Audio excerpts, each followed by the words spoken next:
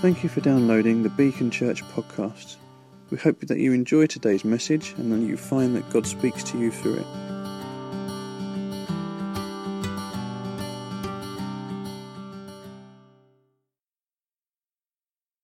it. Good morning.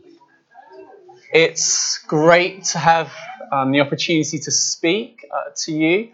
And we're actually going to start off with a bit of a game, okay? So what I'm going to do is I'm going to read 3 quotes from a famous person, and you need to work out who that famous person is. Now, I've been coming to Beacon for about 7 years now, and I know this is a church that abounds in the fruit of the Spirit. You know, kindness, gentleness. You can see I'm using the things around me. Patience, self-control. But I also know you're a competitive bunch. So what I'm going to ask is, if you maybe know the answer after the first quote, don't shout it out. Show some self-control and let others who maybe take a little longer have the opportunity to enjoy the game as well. So, first one.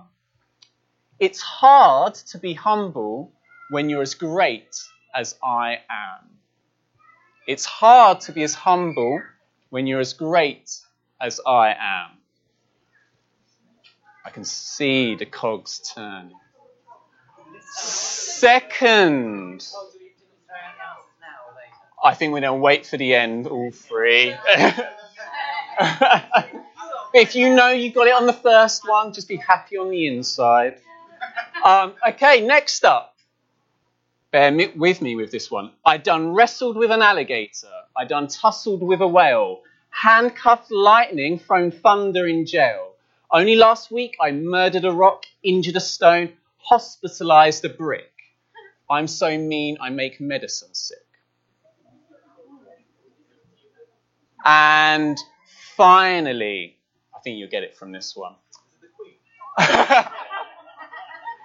She's got hidden depths. I've seen George Foreman's shadow boxing and the shadow won. So who thinks they know? Muhammad Ali. So, considered one of the greatest boxers of all time, considered by many as one of the greatest sportsmen of the last century. He was a very talented individual. And obviously he passed away recently. With media coverage about his life, it kind of really brought home that he wasn't just talented in terms of sport. This was a witty, charismatic person. He had the type of persona that people gravitated to. You were kind of interested in what he had to say. You may not have necessarily agreed with it. You may have been maybe morally opposed to the sport that he made his name in, but something about when he spoke, you listened. And there's something in society, really, that we're kind of obsessed with the talented and the gifted. They kind of captivate our attention. But we also know that the most gifted, the most talented people can also be the most flawed. And great as he was, lots to admire, Muhammad Ali was no different with that. You know, if you look into his personal life, it was messy, to say the least. And I think it doesn't matter whether it's a sports person, politician, or business leader, we're often left wondering, how can someone be so gifted in one way and yet so flawed in another? And what's true in society is also true in the church. We can read the Bible and come across a particular biblical figure who have been greatly blessed by God, greatly gifted, but at the same time incredibly flawed. And we find it hard to reconcile that. And the person we're looking at today in our life series exemplifies this more than most. Samson. He lived during the period of the Judges when God raised up leaders to deliver the people of Israel from their oppressors. He was known for his great strength, also like Muhammad Ali, spoke in rhyme every now and then. He led an interesting life with such notable events as fighting and killing a lion, and as well as a number of confrontations with the Philistines, who were Israel's enemies during that time. So we're actually going to look at a passage from towards the end of his life, when he comes kind of involved with Delilah. And Delilah was tasked by the Philistines, Israel's enemies, with finding the secret of Samson's strength. And she's tried unsuccessfully 3 times to find out, and Samson kind of messes her around, jokes with her. But we're going to pick it up with the 4th time. So if you have your Bibles, it's Judges 16, verse 15. We'll be reading to the end of the chapter, but it's also going to appear on the PowerPoint. So here it goes. Then she said to him, How can you say, I love you when you won't confide in me? This is the 3rd time you have made a fool of me and haven't told me the secret of your great strength. With such nagging, she prodded him day after day until he was sick to death of it. So he told her everything. No razor has ever been used on my head, he said, because I have been a Nazirite dedicated to God from my mother's womb. If my head were shaved, my strength would leave me, and I would become as weak as any other man. When Delilah saw that he had told her everything, she sent word to the rulers of the Philistines. Come back once more, he has told me everything. So the rulers of the Philistines returned with silver in their hands.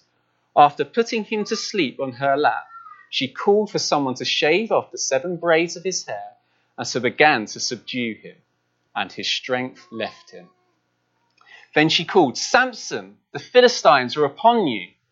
He awoke from his sleep and thought, I'll go out as before and I'll shake myself free. But he did not know that the Lord had left him. Then the Philistines seized him, gouged out his eyes, and took him down to Gaza. Binding him with bronze shackles, they set him to grinding corn in the prison. But the hair on his head began to grow again after it had been shaved. Now, the rulers of the Philistines assembled to offer a great sacrifice to Dagon, their god, and to celebrate, saying, Our God has delivered Samson, our enemy, into our hands. When the people saw him, they praised their God, saying, Our God has delivered our enemy into our hands, the one who laid waste our land and multiplied our slain. While they were in high spirits, they shouted, Bring out Samson to entertain us. So they called Samson out of the prison, and he performed for them. When they stood him among the pillars, Samson said to the servant who held his hand, Put me somewhere where I can feel the pillars that support the temple, so that I may lean against them. Now, the temple was crowded with men and women. All the rulers of the Philistines were there, and on the roof were about 3,000 men and women watching Samson perform.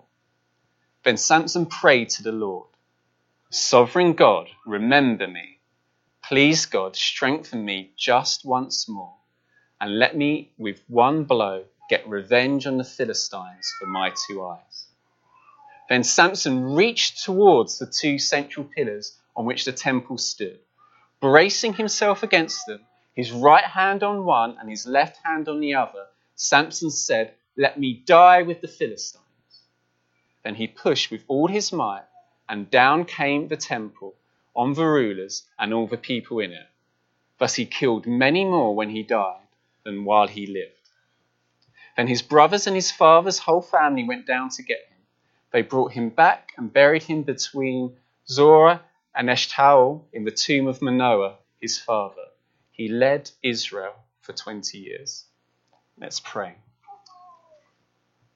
Heavenly Father, we thank you for your word. We thank you for the wisdom and the transformation it brings to us.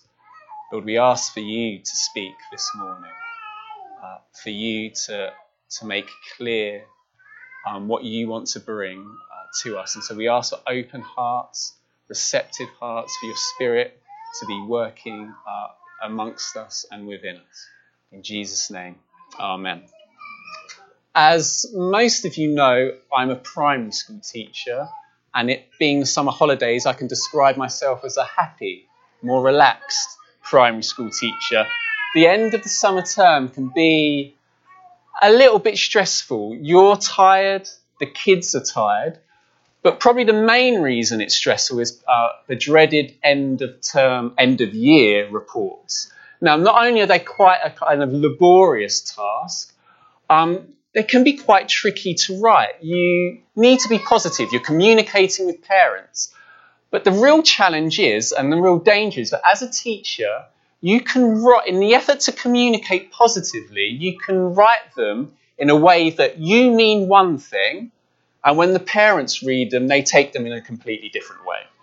So, what do I mean by that? For example, if a parent gets a report where their child is described as sociable, it's likely that it means that their kid just talks a lot.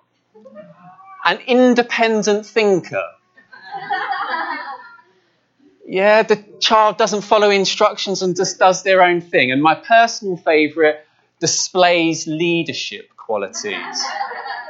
Yeah, your kid's bossy. Now, I can see Ben wants to read back some reports and decipher the code. But yeah, there is that kind of sense that you can communicate one way and it's taken in a completely different way. And I've kind of faced that challenge with Samson.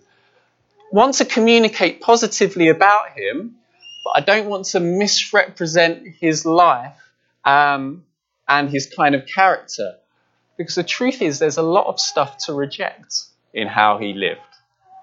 But my hope isn't that you kind of come away feeling kind of downbeat and kind of think, oh no, because even though Samson made mistakes, in many ways his life wasn't godly, when you see God at work in his life, actually it moves you to worship, it moves you to thankfulness, because God worked in a powerful way through him.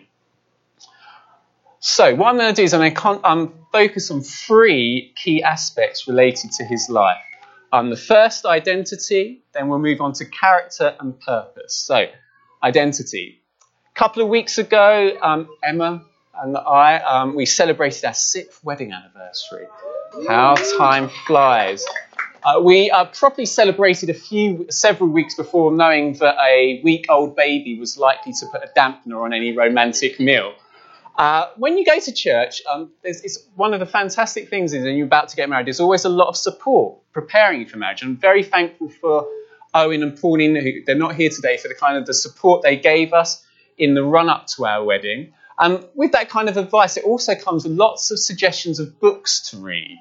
There are loads and loads, I should say enthusiastically, should I? There are loads and loads of books to read about marriage.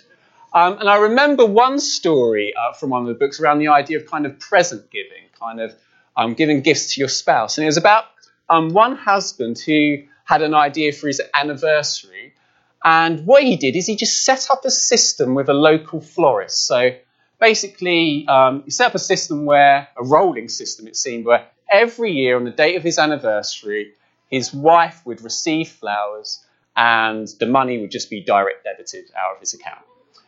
So in a sense, the anniversary would come around, his wife got some flowers, he didn't really have to think about it, he didn't even really, once the system had been set up, have to do anything.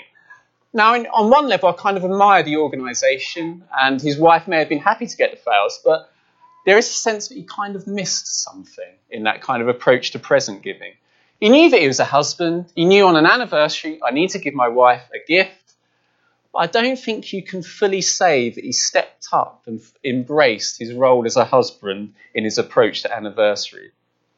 Not in the passage we read, but earlier on in Judges, we're giving details about Samson's mother and how she was barren, she was childless, but she was visited by an angel who told her that she would become pregnant and have a son whose head was never to be touched by a razor because he was to be a Nazarite, dedicated to God to take the lead in delivering Israel from the hands of the Philistines.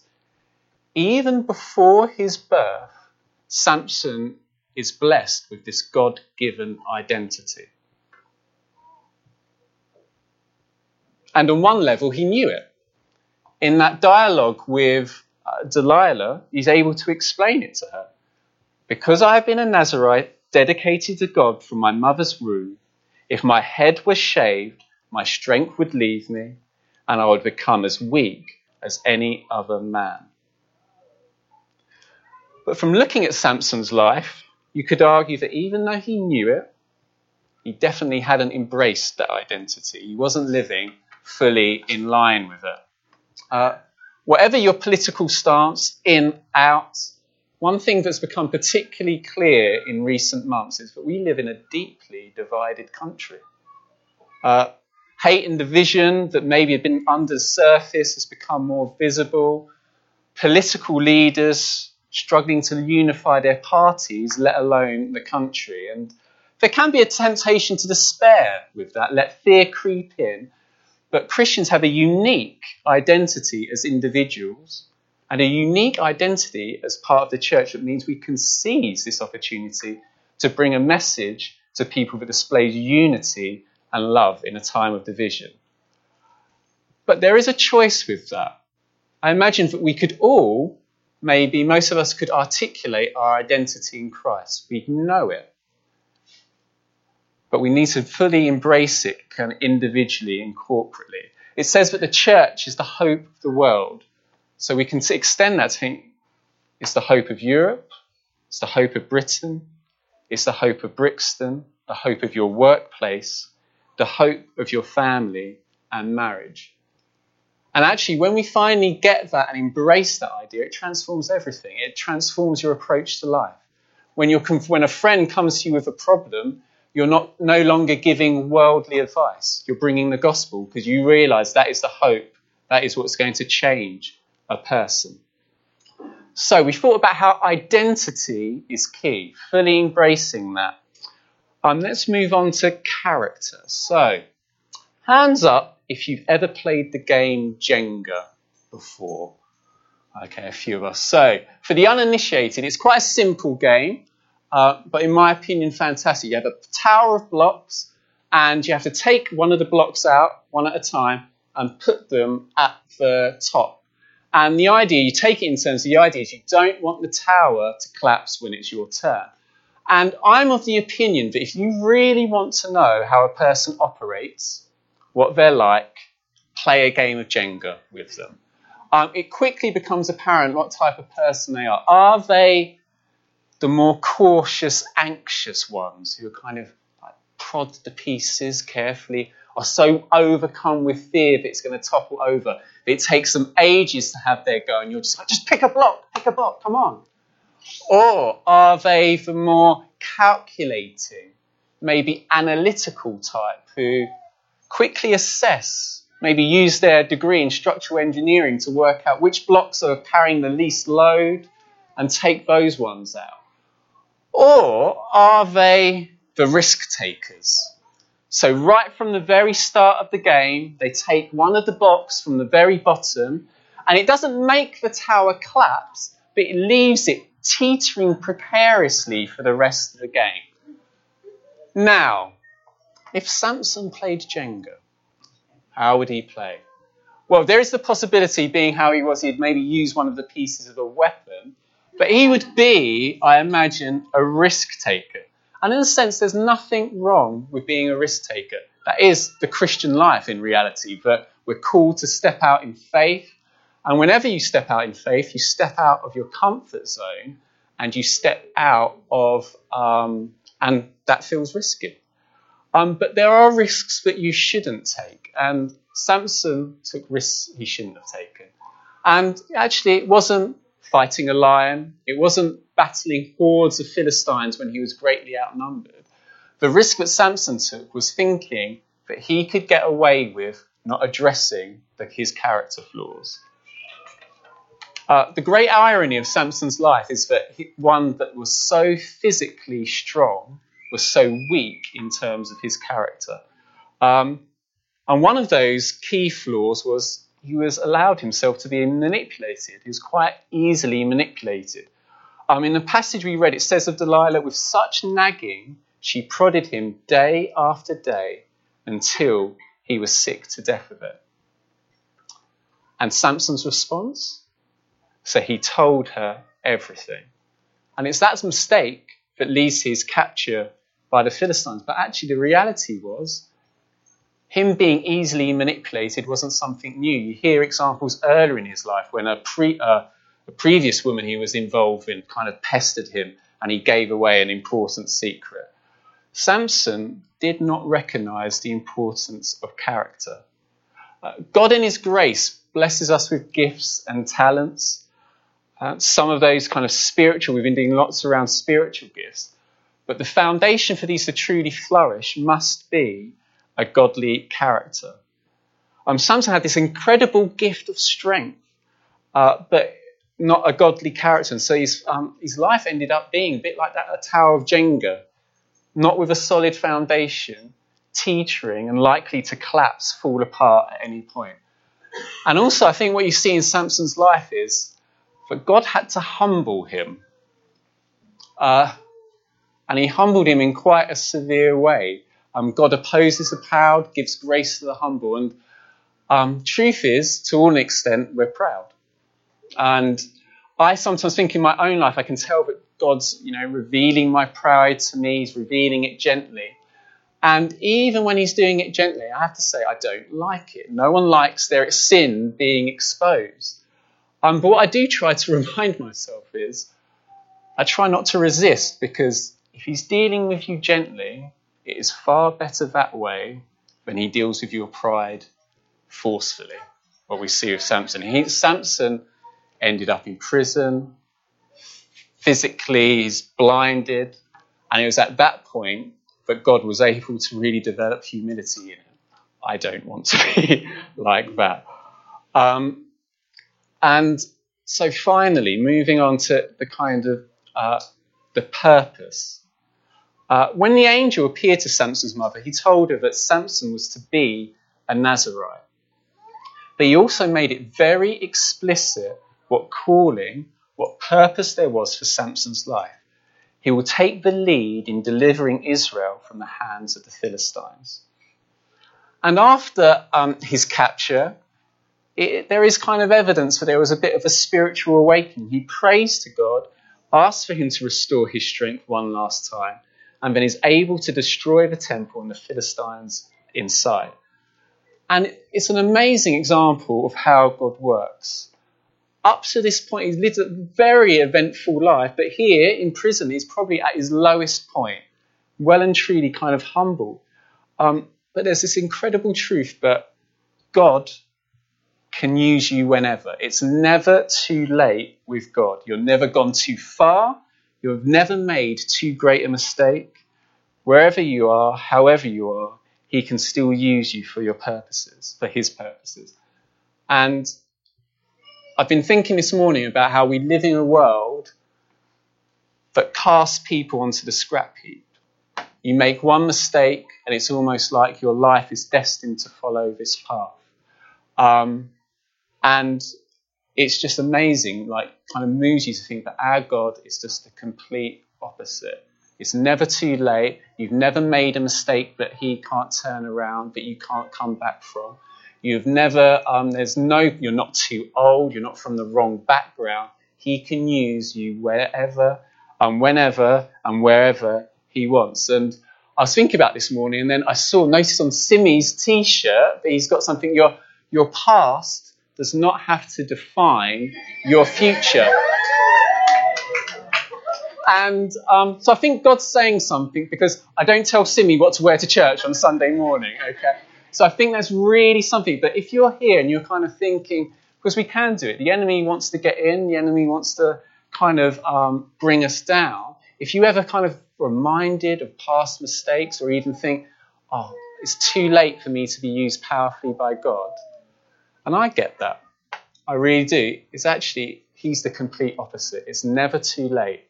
You've never gone too far. No mistake is too big for him to turn around. Even though at the end of his life, Samson showed a degree of faith, there's still this kind of thing that he didn't fully get his purpose at the end. I think his kind of perspective was quite individualistic. He did recognise that there was this calling for him to take on the Philistines, and he fought them on occasions, and he kind of killed many at the end. But there definitely is underlying his prayer at the end this kind of element of self-interest, this kind of motivation of his that it was more about him than saving God's people. He didn't get the bigger picture. He didn't get the idea that he was meant to be leading something bigger than himself. It was more about personal vengeance for him, for kind of gaining revenge for what they did to his eyes. And he'd forgotten the greater purpose he'd been given. God in his grace has good works for us. He has things that he's planned in advance for us to do. And in one way, those plans are very personal to you. God knows you best. He knows you intimately. And he'll tailor-make those plans for you because he knows you, but you're not meant to view them in isolation. We can't disconnect them from his plans and purposes for his church, for all of creation. God knows and cares for you as an individual, but you aren't just an individual. You're part of a family, part of God's chosen people, part of this body that works best when people are working together.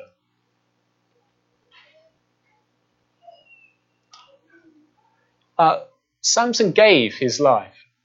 He made a sacrifice, but I'd describe Samson as the imperfect sacrifice. Ultimately, it was kind of tainted by selfishness. But it does kind of, in a way, leave you thankful when we think about it in terms of we are the people of God now and in terms of how God has helped us. Because I'm just really thankful that in terms of my sin, God didn't raise up someone like Samson. He sent his son. Samson was motivated by self-interest. Jesus came down from heaven and lived a selfless life. Samson was maybe in a way interested in following his own plan. Jesus followed his Father's plan perfectly to the cross. Died and rose again so we can have a relationship with the living God. It says in Hebrews, for one sacrifice, he has made perfect forever those who are being holy. God sent the perfect sacrifice for us. One perfect sacrifice that atones for sin for all time. The gospel on one level is very personal, and that's great. But on one, it's much broader than that. We must get that we're caught up in something bigger, far greater than ourselves. When looking at Samson's life, there is this kind of sense that you're left with a kind of what if, what could have been. What would he have done if he had really fully embraced his God-given identity? How would things have panned out if he had dealt with those character flaws, hadn't neglected them, maybe if he hadn't focused too much on gift and less, and focused more on godly character? What could he have achieved for God if he fully took hold of the plan and purpose that God had for him? And I don't want to be Samson. I know I don't come across as Samson, but you don't want to live a life and kind of think you get to the end and thinking, what if? What could have been? What could I have done? And I suppose that's what I want to leave us with actually today, that actually we're kind of really fully embracing our God-given identity. We are a gifted people. He's blessed us greatly, but we're developing godly character so that can truly flourish. And also that we really get God's purposes, that he has a purpose for us individually. It's much broader than that. His purposes for his church, he has purposes for this city, for this country. Okay, I'll just pray to end.